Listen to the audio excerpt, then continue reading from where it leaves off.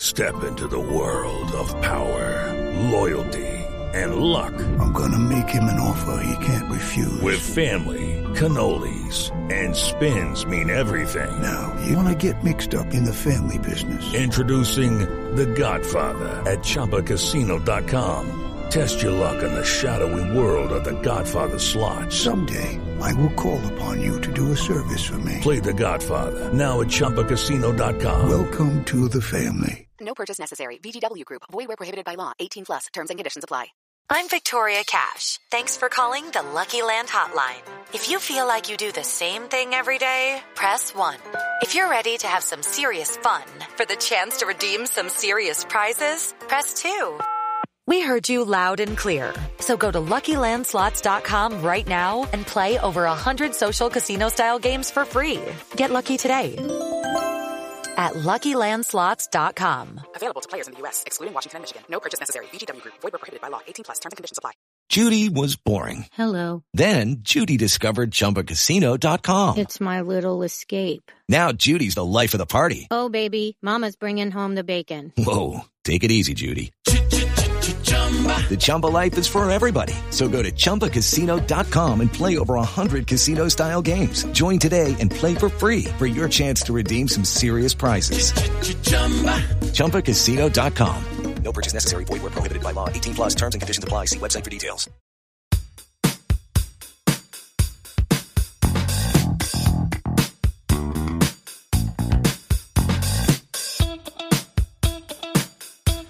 This is the Armchair Cricket Podcast.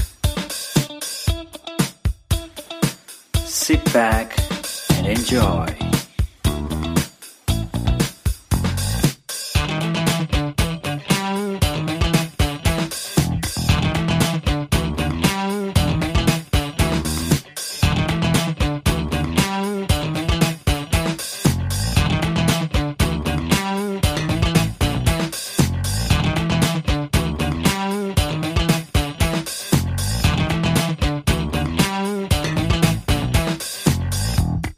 Hello everyone, welcome to a new episode of the Armchair Cricket Podcast, a podcast focusing on Test cricket by armchair critics of the game.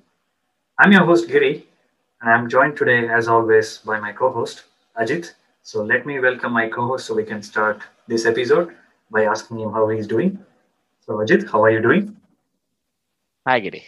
I like the, let's say the nice repetitiveness we have here, where you always ask me how I'm doing. And I always tell you I'm doing fine. And I'm really hoping long may it continue, that the answer will remain the same in spite of the circumstances that we sometimes face due to Corona.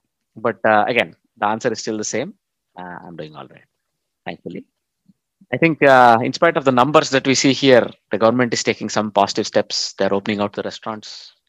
And I think we could look forward to some actual cricket on the field later in May. We're hoping, Giri. You hope so? I think your practice season should start, right? I think that should be in the month of May, when, of course, the relaxations will come into force, right? But there are still some restrictions, as I understand. So you can only have the cafes or the terraces open between 12 and 6 in the afternoon. So there's still a limited amount of people you can have in your home as a guest, and 2 adults, right? So there are still some restrictions. We're still not done with this, I would say. Meanwhile, the vaccination is, taking its own course. I don't know where we are going with that, but but at least, we're trying to assume some sort of normalcy. It might be a mirage, but, we have to start somewhere. So let's all be very positive and optimistic about the future that is in store, and let's hope for very good cricket. And I hope you have a good season, and may hopefully I can come and watch one of your matches. I don't know if you're changing clubs. Are you changing your club, by the way? No, I'm happy with my current club. I've been with them. Nobody's trying to poach you? And, I don't see any reason to change the club. They haven't realized. Well, it looks like I'm not that valuable a player.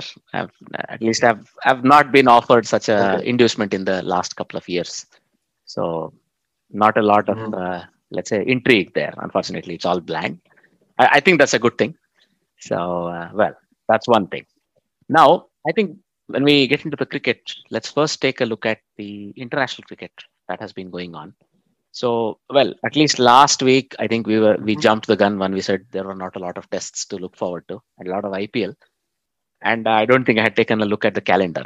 I think that was not a very clever thing to do because there's a test series that has started today. So today is the first day of the test match between Sri Lanka and Bangladesh. So it's been a very eventful day as far as Bangladesh is concerned. So at the end of the first day, they are 302 for two. They batted out the 90 overs very comfortably. So Tamim Iqbal made 90, and Najmul Hassan Shanto is unbeaten on 126, and he's accompanied by his skipper Mominul Haq on 64. So I mean, it looks like it could be a long day for Sri Lanka in the field, because long time at least, because they had a long day today, and tomorrow could be another long day because they didn't look to be able to generate a whole lot of opportunities. So they looked flat on the field. At least I watched passages of play here and there, and Bangladesh were comfortably scoring at almost 4 to an over, almost beyond T. And then the two wickets that fell to the fast bowler Vishwa Fernando. And after having dismissed Saif Hassan really early in the very second over of the game, if I'm not wrong, I think he made a good impact, Vishwa Fernando, at that point in time. But Tamim Iqbal and Nazmul Hassan Shanto really basically blunted the Sri Lankan bowling attack until the score moved to 152. So from that point on, they had a breakthrough, and it could have been crucial because not yet half the day was done.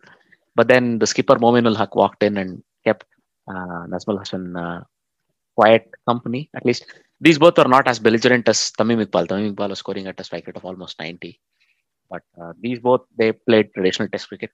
They took their time. They ground the bowlers out, sort of setting the innings. And unless Sri Lanka can make some sort of a comeback, I'm afraid they're going to look at something like 600 declared by Bangladesh. And maybe it's a flattish sort of a pitch, and they get a similar chance to come back and score big runs themselves. So all in all, it could be a very intriguing test because Sri Lanka have not had a good time of it in tests recently. So they'll want to make some sort of impact, especially at home. They lost a series to England 3-0, if you can recollect. That was their last test series. And they'll want to win something, right? Okay, that's one thing.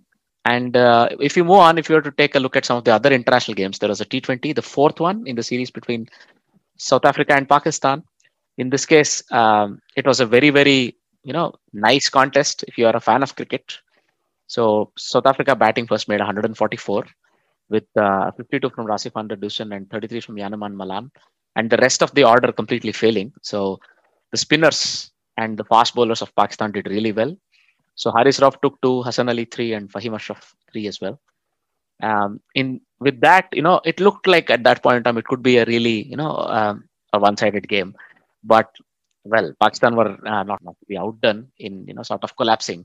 They reached a very comfortable 2 for 98 with Babar Azam and Fakhar Zaman batting, and then they both got out in quick succession. And only Mohammad Hafiz made 10, and until Mohammad Nawaz made 25, it got to a point where actually they needed, I think, 18 runs of 8 balls or something like this. At which point in time, the fast bowler bowling, I think it was Sisanda Magala. He's had a sort of middling sort of a day, but he was redeeming himself really well. But he bowled a no ball, and got hit for a 6. And then I think that changed the complexion of the whole game. And in the last over, Mohammad Nawaz hit another 6 and took Pakistan across. So well on their way to a choke, I think Pakistan really recovered, somehow woke up and took the game. And with that, they take the series 3-1.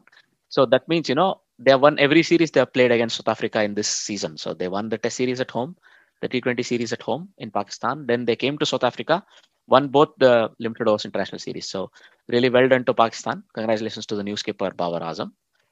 Moving on, in the next game, Pakistan have gone across the border to Zimbabwe, probably a part of tour of Africa, where they are now playing T20s in Zimbabwe. And the first of those matches happened today. So it was a very, unexpectedly tight context. I mean, with no disrespect to Zimbabwe, it didn't look like they would be able to compete against a Pakistan team that was looking as if it's firing on all its guns. But batting first, Pakistan looked in a bit of trouble. They couldn't, let's say, score at as freely as they would have liked. Mohammad Rizwan held one end together. I remember even when he crossed his 50, I think it was a 50 or 48 balls. But from that point on, uh, towards the end of the innings, he accelerated beautifully and finished with 82 of just 61 balls. He was supported by Fakhar Zaman up to a point. Then I think Danish Aziz, the debutant, scored a few runs, but nobody else really scored. And at the break, 149 for 7, I think Zimbabwe could have comfortably taken this total if they had been offered this at the beginning of the game, right? But when it came to their chase, they stopped and stuttered. So the opener, Tamun Hukamwe, that's a new name for me. He scored 29, but he was like scoring at a strike rate of just 80. Wesley Madevere began fast, but he lost his wicket. The guy who came at 3, another new guy, Marumani, he was out for a first ball duck. After that, Craig Irwin and Ryan Burl sort of stabilized the innings. And towards the end, Luke Yongwe hit out, but they fell short. They fell short of the target by 11 runs. But that was a gutsy performance from Zimbabwe. And, I was reading after the match that Pakistan head coach, Mr. Misbah-ul Haq says, they would be open to some experimentation in the 11, but not at the cost of, costing the game. So it's going to be a slightly more well-contested series than at least we had hoped. But, as it happens with some teams, they start well. But towards the end of the series, they have run out of steam and they're steamrolled, right? It remains to be seen if that's what happens with Zimbabwe. But, the contest started really well. From this one, if you were to take a quick look at the other international tournament that's actually happening, it's good news for Netherlands cricket fans. So it's a tri-series that's happening between Nepal, Netherlands, and Malaysia in Nepal. So it's being played in Kirtipur in Nepal. So a fantastic tri-series with a game every day. And most days the game is available for free live on YouTube. So for all our fans who want to watch Netherlands cricketers live, if you probably played with them on the field or maybe you know of them. And for example, 2 of the youngsters in the Netherlands 11, right? I was lucky enough to have seen them play live. One guy is Aryan Dutt, right? So he's a good right arm off spinner and he bats in the middle order.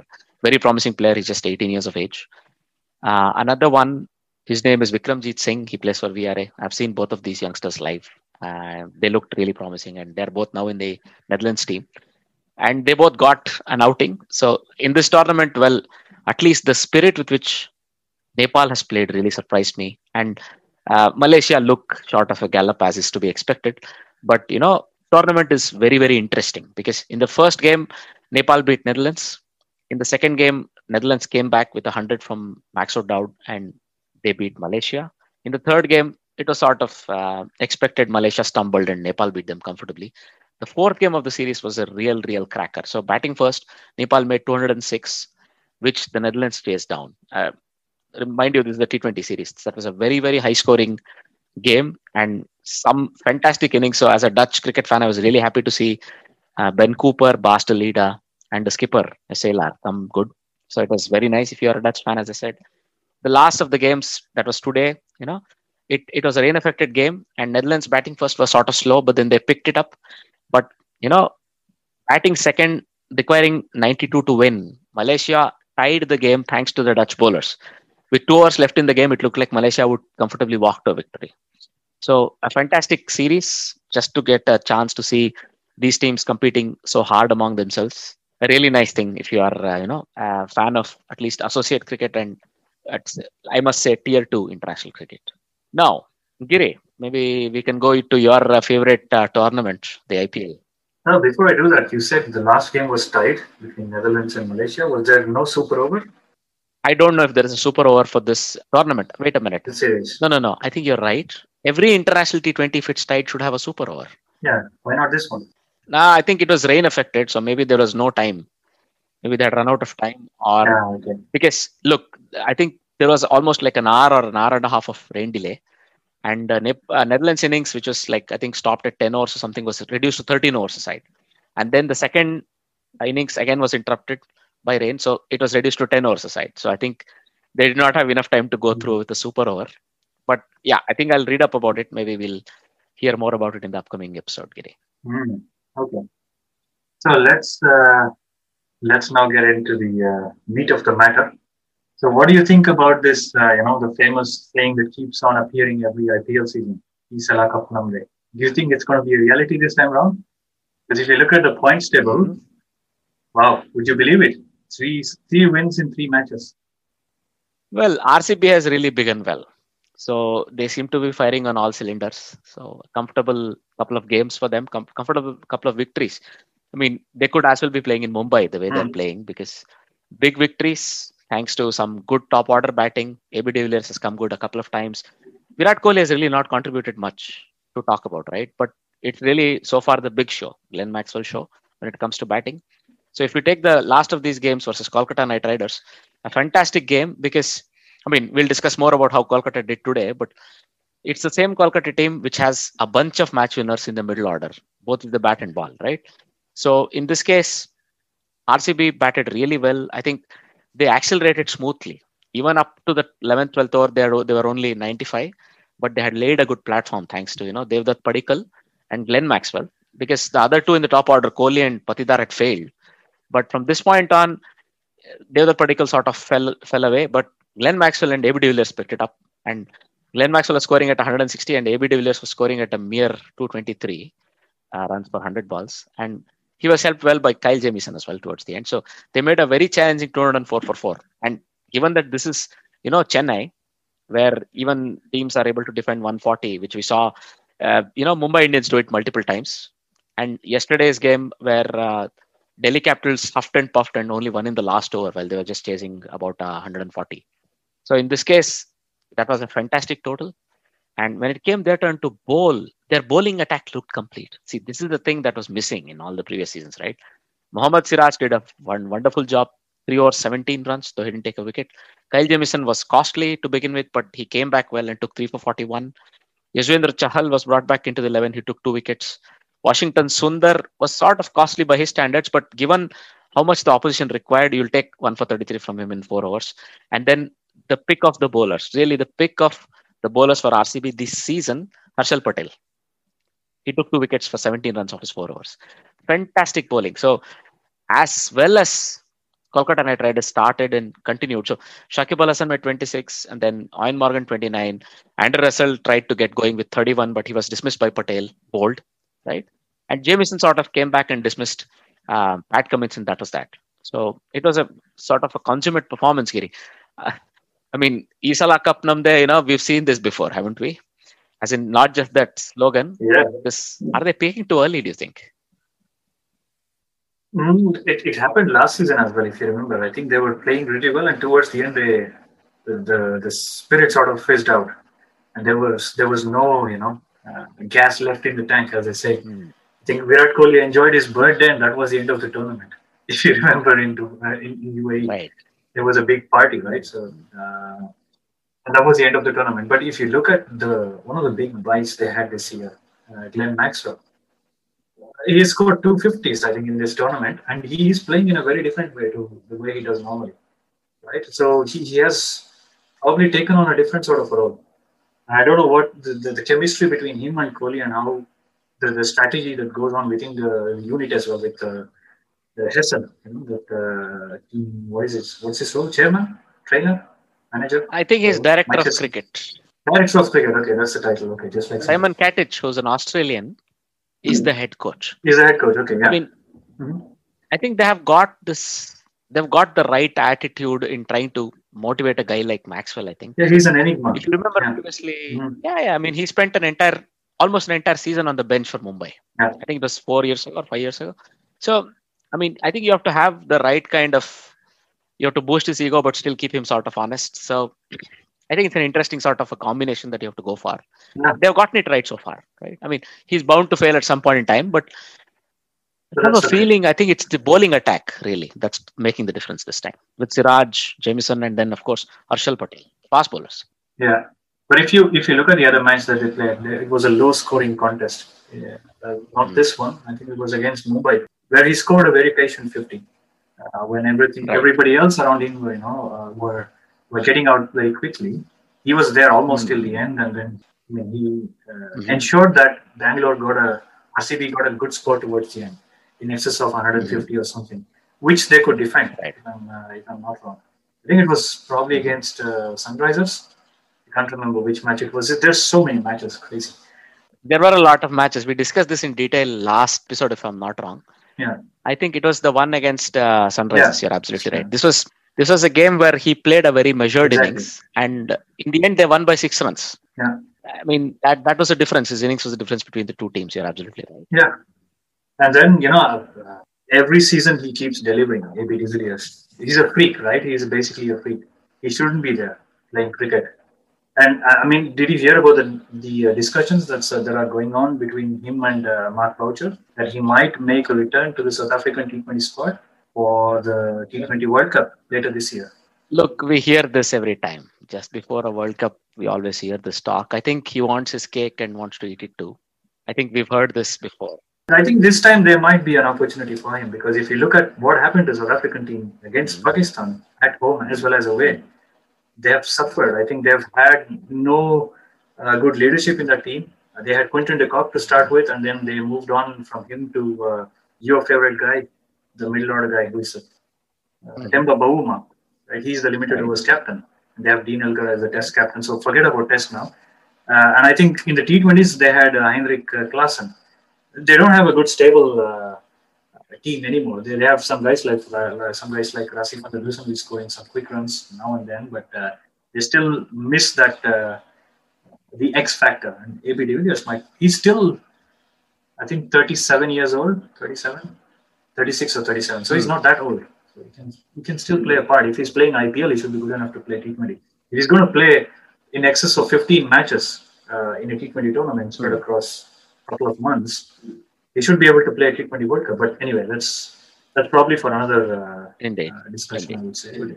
Yeah, but AB de Villiers, I think he keeps showing what he's made of every single match. I think he makes a big difference there in that middle order. And he does the finishing job really well. So RCB are playing well. It's only been 3 matches, early days yet. We just saw that CSK are now returning to form. They look like a different unit compared to the tournament that was held in UAE. They didn't have any energy, maybe because they were suffering because there was not enough training done during the lockdown period. So they were probably very raw, rusty. And if you look at this team now, after the first loss, I think they've been playing really well. And the team is again forming under Dhoni. If you look at the players like Ruturaj Gaikwad, who played an excellent 50 today in that match against Kolkata Knight Riders, and they've stuck with him, right? He had, I think last season he was mediocre. I mean, it's not that good, but they've stuck with him. They've stuck with those young players, so they have not let them go. I think Chennai have a different strategy compared with other teams, so they are only not just looking at this season, but they're looking forward as well. So this guy looks like a very good player. He's a very compact player. I think he reminds me a lot of Ajinkya Rahane. He's of similar stature, not that muscular. He's playing really well today. So, and Faf, of course, is there. So they have a very good experience and youth mix there. Indeed, I think they got the order right. Yeah. I think they got the order right with Moeen Ali coming up top with the left-hander. They tried promoting Sam Curran in UAE. That was one of those moves. If it had worked, it would have been a genius move again. I think they pulled it out multiple times. That one didn't work really. He couldn't get going very fast. But in this case, Ruturaj Gaikwad is sort of, I think he's one for the future, I think they have decided. They have given him multiple chances. I think he finished strongly towards the end of the last season. And based on that, he's been given chances. Now he's coming good, right? I think today's innings was really, really instructive. Strike rate of 150. Faf du Plessis not out 95 today. Strike rate of 160. I think he's put his, let's say, hat back in as far as South Africa are concerned. Yeah. Look, Moeen Ali is a class player. He always was. He's always looked so languid, so beautiful. He hit 2 sixes today. It was completely effortless. I mean, he didn't even look like he was trying to hit the ball off the square. It went clean, right? And then Dhoni finished it off really well. So when you look at this 11 with Suresh Raina, Ambati Rayudu in the middle order providing that ballast, and Suresh Raina I think brings a big change as far as their attitude and their ability is concerned. He was missing last time, right? And I think they're with Sam Curran sort of now a more experienced player. Faf du Plessis sort of entrenched. You have a decent bowling attack as well. You have Shardul Thakur, Deepak Chahar, who are wily operators, and Sam Curran, who's always up for it, right? And then Lungi Ngidi can provide you that firepower. And you always know you have Jadeja in the 11, you have Moeen Ali. So I think they've got the order sort of balanced properly. There are still a couple of weaknesses here. If they can't start very fast, and if for whatever reason their finishers are Dhoni, Jadeja, and maybe Sam Curran, so these people can be tied down. So, but we'll have to see if that ever comes to pass. But if you look at any 11 or any 15 in a IPL team, there are always possibilities of finding problems. So, just like today when they're firing on all cylinders, they look so good. But what about the chase that Kolkata Knight Riders mounted? If ever there was any doubt about the batting ability of Pat Cummins, I think it can all be put to rest now. I think he played an amazing innings. Right, so I think he scored 60 odd runs in that match. Yeah, 66 of 34 balls. The strike rate dipped below 200 only in the last couple of balls, even. Yeah, so he was playing amazingly well. I think the top order, a huge failure for KKR. They tried a lot of things. I think they panicked a bit in the beginning. They thought they had to score maybe close to 80 or 90 runs in the first power play, and that's why they were trying to push too hard in the beginning. Though they didn't really read the game well, I would say, the top order, and then they lost. I think they were 5 down for 30 odd runs, KKR, until Dinesh Karthik and Andre Russell. I think Andre Russell was throwing the kitchen sink at everything, and then somehow 1 or 2 connected, and then he suddenly came back to form all of a sudden. Was quite a match when he was playing. I think he was looking very, very dangerous. And when he got out, the score was 112 for 6. It was still the 11th over. So from 31 for 5 in the 5th over, they jumped to 112 for 6 in the 12th over. I remember, I think Harsha Bogle was saying they scored 80 runs in the last 6 overs. And then it was not done. I thought when Andre Russell got out, I thought this was the end of the match. And then Dinesh Karthik kept the momentum going. And he was joined by Pat Cummins. And I thought Pat Cummins was just going to play 1 or 2, and then they'll ensure that they don't finish badly so that their net run rate is not affected. But I think Pat Cummins played an over against Sam Curran completely. I think the 6 deliveries that Sam Curran bowled read like this: 2, 6, 6, 6, 4, 6. So 4 sixes, 1 boundary, and then a couple of runs. So it was 30 runs in that over. And he was batting on 20 runs, and I think in that over he finished his 50. So in just 6 deliveries, he scored 30 runs. And then I hadn't actually seen him strike the ball so cleanly in quite a while. And he hit a couple of sixes on the leg side, a flick, more like a flick towards the square leg boundary. They were huge sixes. So I think Pat Cummins took them really close. Of course, with the others getting out around him, he didn't have enough support towards the end, but they got very close. They finished on 202, chasing a score of 220. They were short by only 18 runs. So it's a very close match, I have to say. Just like the one we had with, I think, Rajasthan Royals against Punjab Kings. Punjab Kings managed to clinch a victory with a very similar margin. Sanju Samson's century in vain in that match. So it was a very close one, I have to say. I think I thought they had lost it, but then they came back and then they almost won it towards the end, but it was not to be. Both these teams look like they are, they are looking like they are sort of peaking nicely. They are all their combinations. They're trying to get it right. So even for KKR, they have a very strong middle order now with DK and Dreras and of course Pat Cummins as the finishers. That looks really menacing, right? Because let's not forget that all 3 are all-rounders. So you have DK who's behind the stumps and these both are fast bowling all-rounders. That adds quite a lot, right? And you had Kamlesh Nagarkoti bowling today and Varun Chakravarti bowled really well as well. And one word for the way Deepak Chahar bowled, right? He was the one that basically reduced KKR to 31 for 5 at the end of, just 5.3 overs. Even within the power play, I must say I had actually stopped watching the game for about 5 to 6 over period when I thought the result was beyond any doubt. You cannot expect a team to really mount a challenge chasing 221 when they are 31 for 5 within the power play overs. But the way they came back was fantastic. Lungi Ngidi was exceptional and he finished very well as well. 3 for 28, right? So Ravindra Jadeja was the guy that you had to see. They were giving him a lot of respect. So when Karthik and Dreras were batting, Jadeja was sort of always taken on by Dinesh Karthik. Dreras simply pushed him out to space, right? all that was very nice. This byplay within the play was fantastic to see. I think Shardul Thakur took a brunt of the hitting.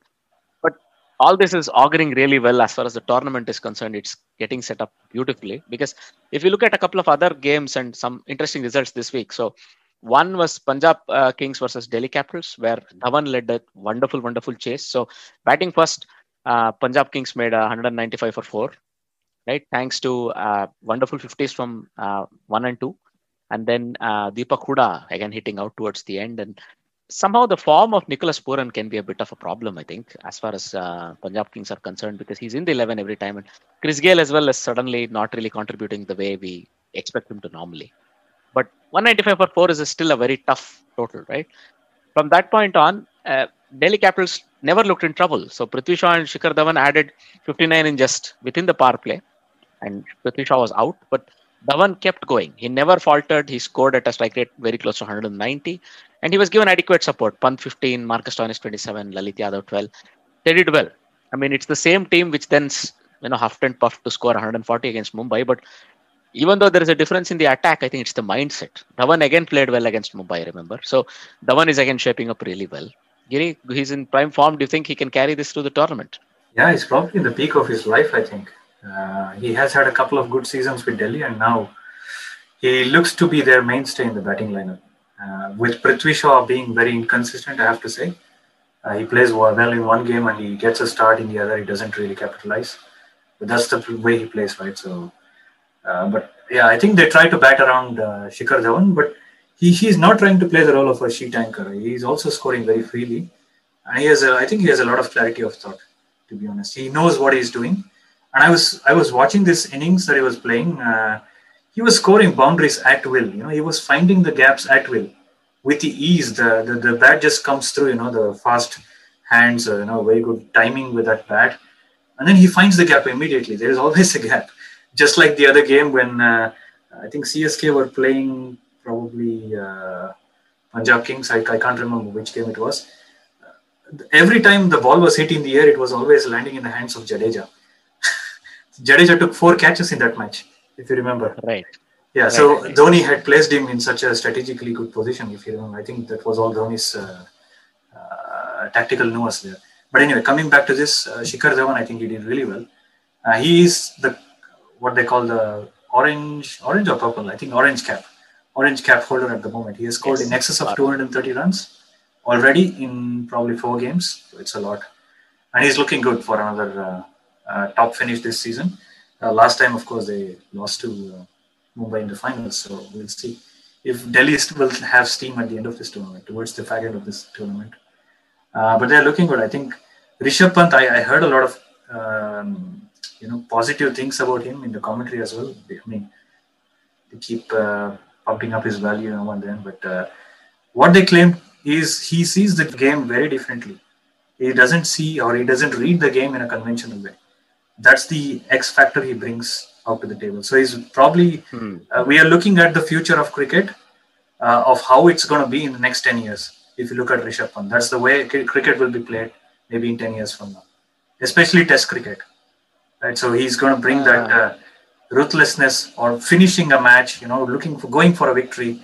That attitude, I think he's going to inspire the next generation of players who will always go for the win, not play for a draw, like that. So he reads the game very differently. I think he has a different sort of a mindset anyway towards his batting. So let's see if it rubs off on his players. He doesn't look very flustered. I think he has very good staff. I think backroom staff are doing really well with Ricky Ponting, of course. I think who else? He's found a very good coach, I would say, to work under. Will probably mold him in the right way for the future. Yeah, okay. There's a bit of an exaggeration there. Yeah, I already mentioned it, but it's okay. I mean, I'm going to wait and watch. Right, I'm as happy as the next guy. Rishabh Pant is sort of able to take his game to the next level. That means at the end of the day, one of the teams I like, India, is going to probably benefit from it. So let's see how that works out. If you were to now move on, let's take a look at some of the news from outside of IPL and in the international, series and other things which are sort of affected still by IPL. So, for example, Stokes, right, who had a broken finger previously, now has the finger operated, and it looks like he's going to miss the New Zealand series. Yeah, Giri, the one that was supposed to be played in UK. Yeah, it's a shame. I think he injured his index finger on the left hand, trying to attempt a catch successfully, of course, of Chris Gale. Right. So I mean, I think I saw it live. It didn't look like such a nasty hit, to be honest. He just took catch and then he was sort of shaking his hand and then he just walked off and then he never came back to field again. It looks like pretty serious. He needs to have a surgery apparently. It's probably that serious. But luckily it's on his left hand, so it's not his bowling hand. So I think he will still have some difficulty in batting because he's left hand dominant while batting. But yeah, I mean, it's a huge loss for England. I think he's probably the most important player in that test lineup, I have to say, hand over fist. Indeed. Look, I mean, it sort of falls in line with him actually retaining his, let's say, award for Wisden as the most impactful player of the year, right? The Wisden player of the year. So for the second year in a row, he's been given the award of Wisden player of the year. That shows how important he is as a player within England team and in whichever team he plays. So, I mean, even Rajasthan took a big hit when he sort of had to leave the team. But, I mean, we really hope, he recovers. There is New Zealand series and then there is the World Test Championship final and then there is India versus England as well, if I'm not wrong. So, there's plenty of cricket to look forward to as far as he's concerned. And then there's a World Cup, of course, right? There's a World Cup to be played potentially in India. So, I think we can discuss this a bit later about the World Cup. But another news is that Liam Livingstone has left Rajasthan's, bubble, stating some bubble fatigue. Giri, do we see more players like this? Do you think, or is it a one-off? I think it would happen. This shows why the England management were very happy to see their players take some time off between the Sri Lanka and India series earlier this year. I think they wanted to prevent something like this. So people leaving out of the blue, I think that was, they tried to avoid it by planning absences of players. And this is probably what's going to happen if you keep playing for, I think he was playing for 9 or 10 months continuously in bubbles. It's probably going to take an effect. It will have an effect on anybody, I would say. If I was asked to be, in the same group for weeks together, I would also get very, edgy about it. So it's probably good for him. I think. I hope he comes out of it strongly, and he's going to be ready for the next limited series, which England will play. Yeah. Indeed. So good luck to him. So wish him all the best. I think before we go any further, let's take a look at BCCI has proposed 9 venues as far as the World Cup preparation is concerned. And it's now with the ICC. They're going to take a decision on whether, BCCI will actually be able to host the World Cup in India or not. Giri, what is your take on this? I don't know. I think it's still early days. The World Cup is scheduled for October, right? October this year. Yeah. So things can change. I have to say. Right now we have, I think the infection rate every day in India right now is in excess of 2.5 lakhs. So that's something like 250,000 cases every single day. And I hope that this goes down with the vaccine program and everything. It's probably going to be the same everywhere around the world. It's not just going to be so magnified elsewhere. So they will probably take a call later on, I think. This is just what happened. Also with IPL last year, if you remember, we were facing a similar situation and then they decided to move IPL to UAE a couple of months before it was supposed to happen. So we have to wait and watch. But the venues themselves, I think Bangalore is also one of them. So I'm happy for that. In that list, I remember seeing Bangalore was also there. But apart from that, I don't see anything else. We have to wait and see, in my opinion. Yeah, I think we'll let ICC take a call on this. A couple of really serious illness news from on and off the cricketing field. So Muthaiya Muralidharan, who was the bowling coach of Sunrisers Hyderabad, has had an emergency angioplasty. He was taken to Apollo Hospital in Chennai, and I think his wife is a doctor, if I'm not wrong, and she also works in one of the bigger hospitals in Chennai. And he must have had the best of care, but still, it's always a bit tense whenever you go for a heart procedure. And somebody who's so fit looking. Yeah, he's the second guy in his 40s. I think Saurav Ganguly had a similar issue. I think he had multiple blockages, Saurav Ganguly. It was even worse for him. And hopefully he's recovering well as well. But Muthaiya Muralidharan, this came as a shock for me. because he was still part of that coaching lineup, right? So for Sunrisers Hyderabad, it's always good to hear people, recovering, and I hope that he comes back out to play his part for Sunrisers later on in this season. Good luck to him. Right. Yeah, we wish him all the best, and we hope he recovers quickly and effectively, and can get on with the rest of his very probably what will turn out to be a very fruitful coaching career. Now, in another very serious news, it had not been clear why Sikandar Raza had been left out of Zimbabwean teams. So all we knew was that he had been left out owing to some injury. He was never considered for selection.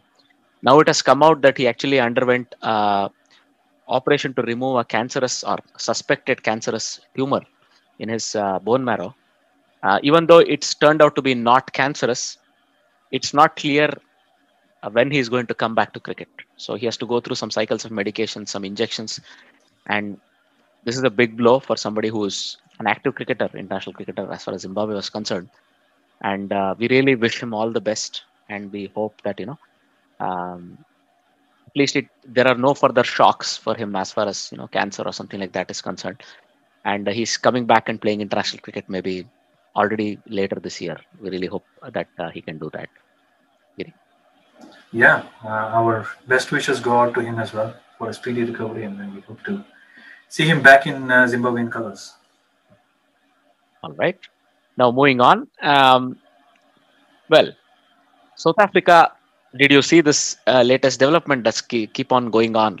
It looks like this fight between the Ministry of Sport and Cricket South Africa is never ending. So the minister has actually threatened to invoke an act, something called as a National Sports and Recreation Act, with which he can actually dissolve CSA because they are not able to come to consensus regarding a memorandum of incorporation. So they want to move CSA as a body, sports body, into let's say a neutral body, right?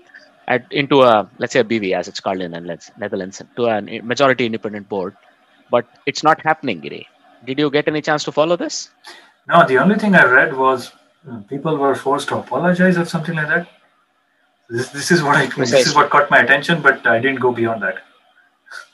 Well, the national captains, both from men's and women's, Dean Elgar and Danef van Niekerk and as well as Temba Bavuma, they wrote an open letter apologizing to the stakeholders of cricket in South Africa, saying and hoping that this really sort of gets sorted out in a nice way and it doesn't really balloon out into something more dirty. Because look, at any point in time, if the government is forced to intervene with the cricketing body, then ICC takes a very dim view of such a development, and then they could in effect withdraw the recognition that CSA is offered as the body that, let's say, is allowed to call itself South Africa in air quotes. That would mean that would be a turmoil. This is a World Cup year, and we really don't want something like that happening. South Africa is one of those teams which we always look forward to. In fact, I was hoping it's one of those teams that wins a World Cup, at least this time around, right? So we really hope something like this doesn't come to pass, and this somehow resolves itself. Because this guy, Mr. Matetwa, looks like a very strong person. He has a certain view on how, let's say, at least CSA should function.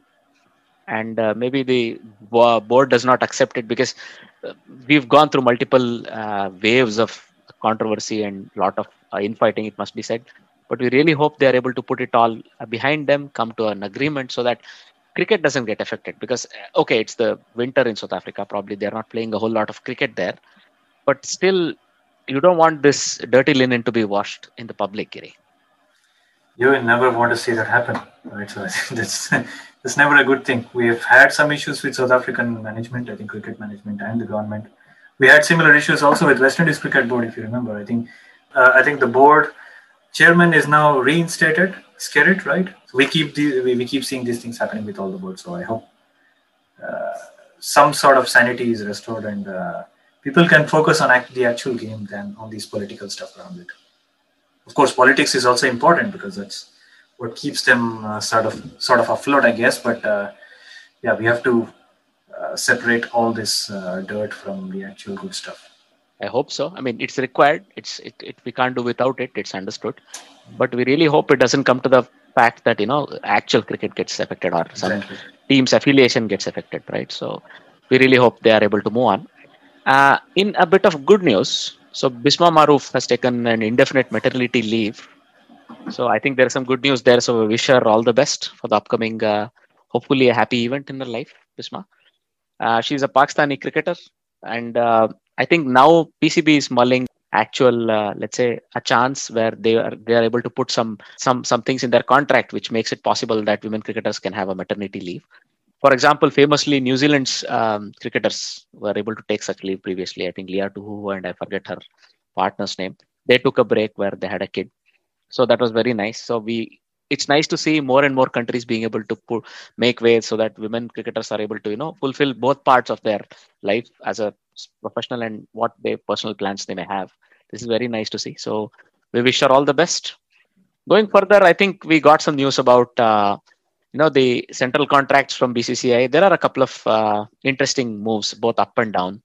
So, for example, the spinners Kuldeep Yadav and Yuzvendra Chahal, who were sort of in India's at least limited over cricket plans, they both have been demoted, right? And then there are some, people who moved up. For example, Hardik Pandya has moved up, Shardul Thakur has moved up, right? There are also some new people who've been included, right? So you have Mohammad Siraj, Akshar Patel, Shubman Gill. All of these are new inclusions, all nice inclusions.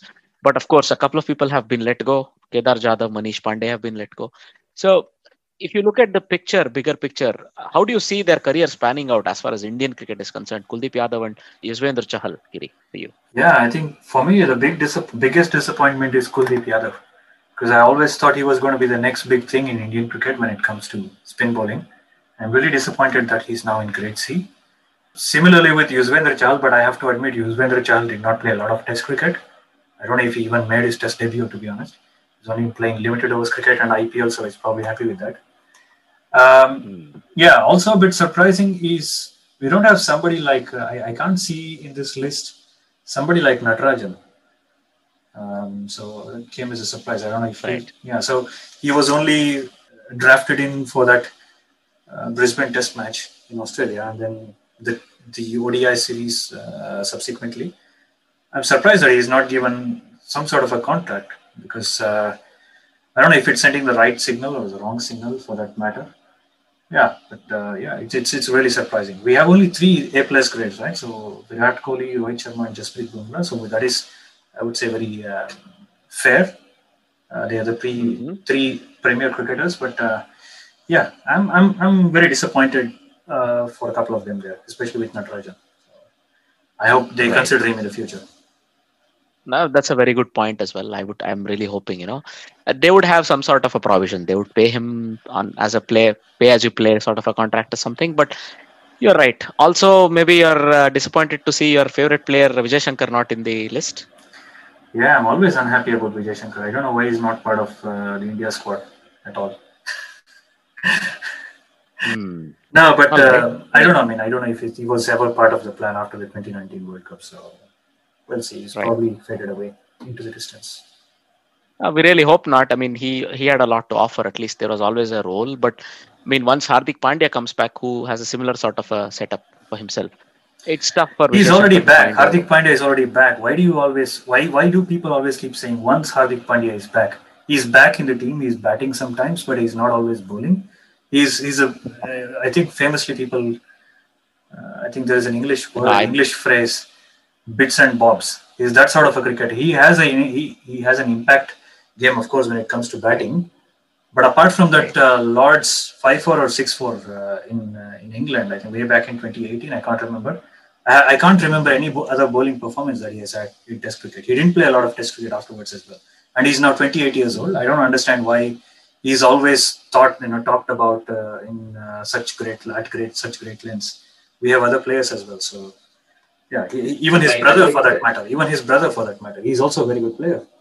Why do you always be talking about Hardik? I think you took off on a tangent. And he's supposed to be the next Kapil Dev, right? He's supposed to be the next Kapil Dev. Well, who knows? Apparently. Look, I think you took off on a tangent. I said once Hardik Pandya came back, it was going to be tough for Vijay Shankar. I accept that he's already come back into the team. That's why Vijay Shankar came. No, he's not yet back. In my opinion, that's what I said. In my opinion, Hardik Pandya is not yet back. He's only there once in a while. Right. He's not in all squads. He was not there in Australia Test squad, for example. Right. He was recovering from an injury, so they want to proceed with caution with him. Agreed. Because his bowling is not his strength at the moment. Right? I think he's making good recovery. It's look in a long career, a year or two is not much, hopefully, and he's able to come back to his best and give his both.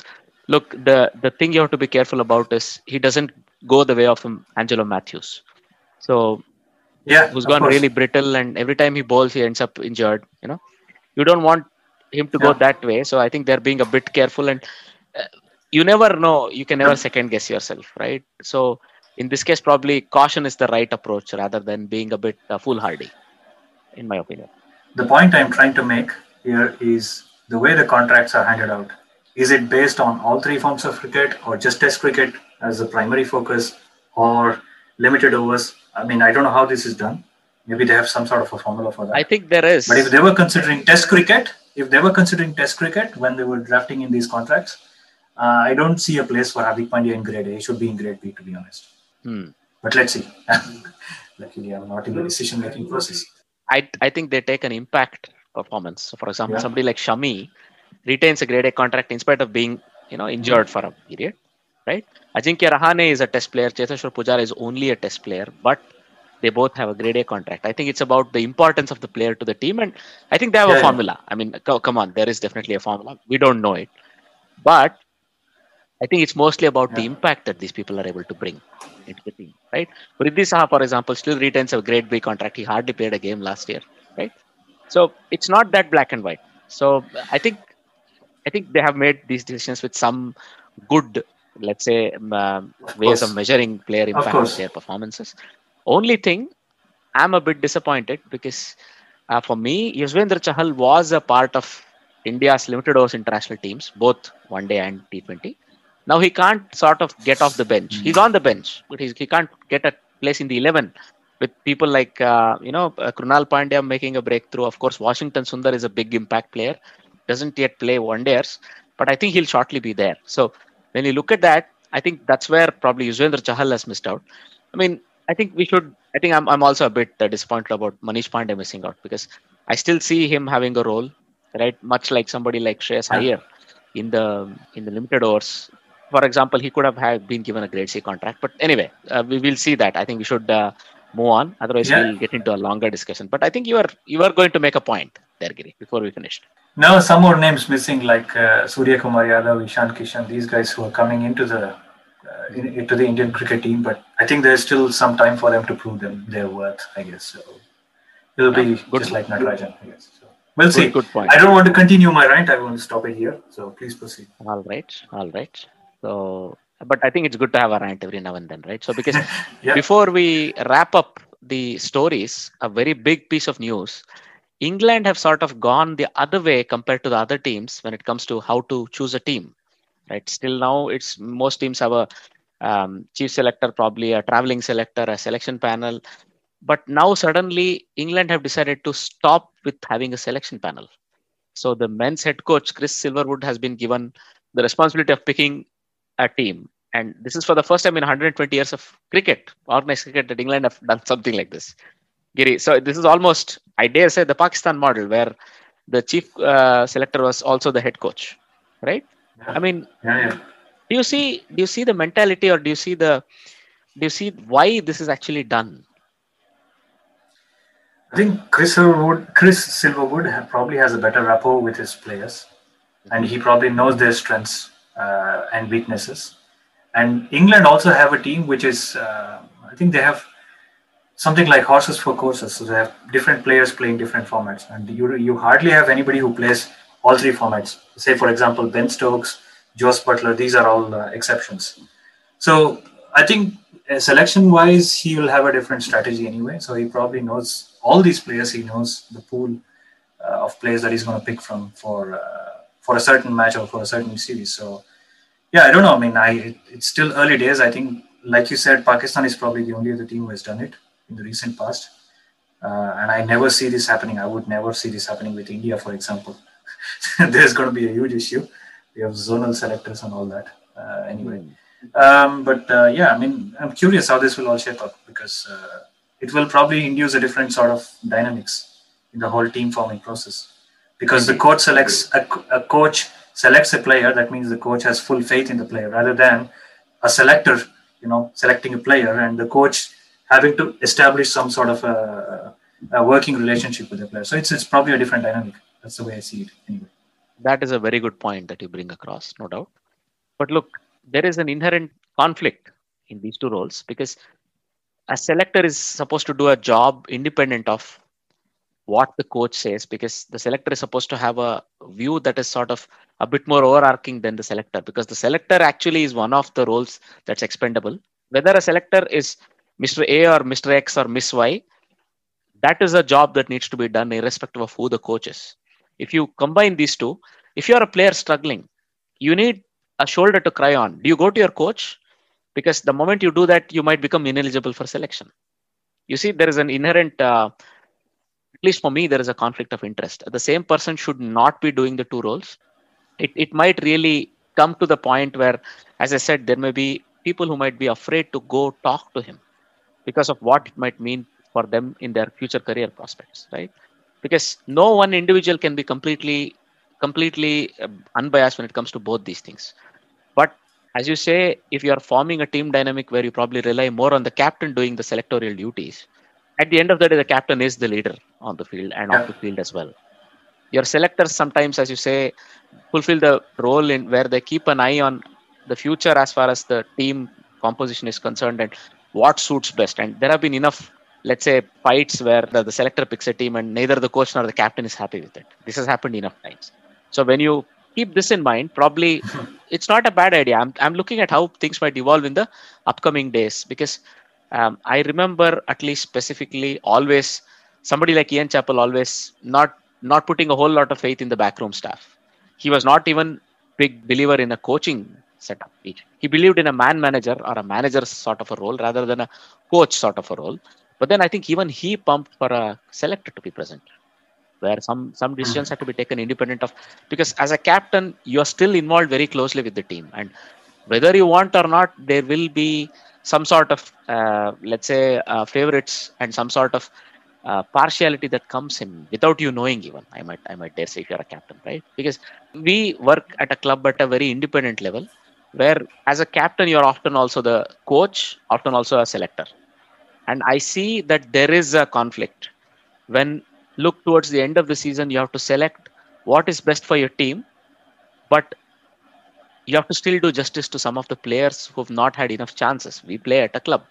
So there, I already see a conflict. In the international level, this conflict doesn't come into it because it's not about chances, it's about winning, right? Nonetheless, I already see the conflict sometimes where I can't remain completely impartial and I actually ask some help from somebody outside of my team. In our club, we are actually considering putting a selection panel in place this year as well. So, I mean, I don't want to go too deep into it, but some thoughts that I thought I might express, because too much of power invested in one person when Misbah took this over. But now it looks like other teams are also going with the similar pattern. So as you said, it remains to be seen how the role of a coach/selector evolves in the upcoming months and years, right? I think it's not going to be a case of judge and the jury, to be honest. Probably Chris Silverwood is made of different metal. I think he's, the way I see it, and also the interviews or the analysts, when they speak about Chris Silverwood, they speak very highly of him as being more of a people manager. He has very good people skills, apparently. And about your point, when a player needs a shoulder to cry on, they might make mentor groups within the team itself, where you can confide in people without you being judged for it. And maybe Chris Silverwood is very easily approachable. That's one of the reasons I think I think there was confusion between Chris Silverwood, Joe Root, and Moeen Ali. If you remember that episode that happened when they were in India, Moeen Ali was allowed or given permission to travel back to England to break the bubble, as it were. And this was not communicated to Joe Root, apparently, not in the right way. But Chris Silverwood and the management were aware of it. I don't know if you remember this, Ajit. Right. And Joe Root came out and then said something like, Moeen wanted to go, so we let him go. But this was always part of the plan. Moeen Ali always had this plan of breaking the bubble in the middle of the series, way back in Sri Lanka. So the plans were already made back then. And Chris Silverwood was aware of this, but not Joe Root. So I think Joe Root or the captain may take decisions on the field, whereas all these things, managing people and their expectations and their constraints, all these things would be handled by somebody like Chris Silverwood. So, I mean, this could work. It is early days yet, like I said, but this is very curious. I mean, I think they have all the data they need to select players these days because everything is available, right? You have videos. You don't have to have scouts looking at players in the lower leagues, to pick talent out there. So you have so much of data available, so much of stuff. So let's see. I mean, this is a different evolution. I think cricket is evolving as we speak, and it's probably progressing in a different direction. Maybe this will be the future. Let's see. Right. Interesting thoughts. And I really look forward to how this dynamic actually evolves, right? Look at where we're heading with the 100, for example. Or the European Super League. Oh, yeah. I'm hoping the 100 happens to be the same. Anyway. Okay. From your lips to the ears of the gods. We'll see. Before we wrap up, all the news sections. So we've got to know that Delisa Kimmins, the Australian all-rounder, has decided to hang up her boots. So we wish her all the best with her, the rest of her life and her second or third innings when it comes to cricket as well. So now let's move on. Let's take a look at trivia section. So Giri, would you like to take us through the trivia section again? The question from the last episode was, there's only one active franchise in IPL history that has had no hundreds scored by its captain. And the question was, which was this team? This was actually way back in 2008, actually. That the team is Kolkata Knight Riders. Right. And the century was scored by Brendan McCullum. 158 blazing century there. I think it was his first game of IPL in 2008. It was the first ever game. Exactly. What a start. What a start. And Ganguly, I think, was the captain for that team. So it was I think this is an innings we all remember, even now, even after 13 years of IPL history. So that goes to show. And this is, strangely enough, this is the only franchise for which its captain has never scored a century. To be frank, he scored a century for KKR, and that's the only century they've ever had in their IPL history. They have never had another century scored by them, right? So that's very, very strange. But maybe, they have a lot of talented batsmen. Maybe one of these years, somebody will break that duck, and Owen Morgan may even score 100. Let's see if that happens. You're not sure Owen Morgan might hit 100 for KKR, Giri? No, I'm thinking more about Shubman Gill. I would like Shubman Gill to score a century. I think it will be very good for his future as well. But yeah, let's move on to the trivia question for this episode. We've spoken a little bit about this team. Again, it's going to be about IPL. So we spoke about one of the matches where this guy played a major part in turning the game on its head, basically. So when, let's say, Mumbai were playing really well, this guy ensured that the game was brought back to their control.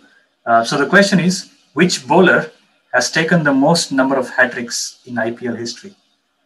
So we are looking for the player who has taken the highest number of hat-tricks in the history of IPL cricket. Did we actually talk about him, Giri? We usually do talk about this player. I think we may have not talked about him for a change this episode. Yeah, I thought we mentioned him, but he's of your ilk, I would say. That's a nice clue to give. So if our listeners have been listening to the other episodes, if you know what my skill set is, my primary skill set is, that's a big clue.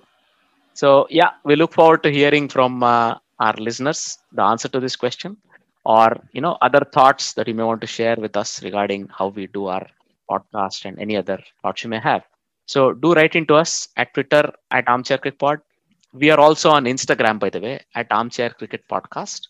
We are also available via mail, armchair.cricket@gmail.com. These are all ways in which you could contact us. You could also leave a comment in any of the apps you use to listen, and we would get back to you. So we would love to hear from you as always. Plenty of cricket to look forward to, even Test cricket, Giri. Yeah, I mean, last year we were complaining about lack of cricket, and here we are complaining about too much of cricket. And yeah, I mean, we can never have enough of Test cricket. So it's good to be talking about cricket again and not about COVID. Oh yeah, so perfect. Yeah, right. Having said all that, it's a goodbye from me. And it's a goodbye from him. Bye-bye.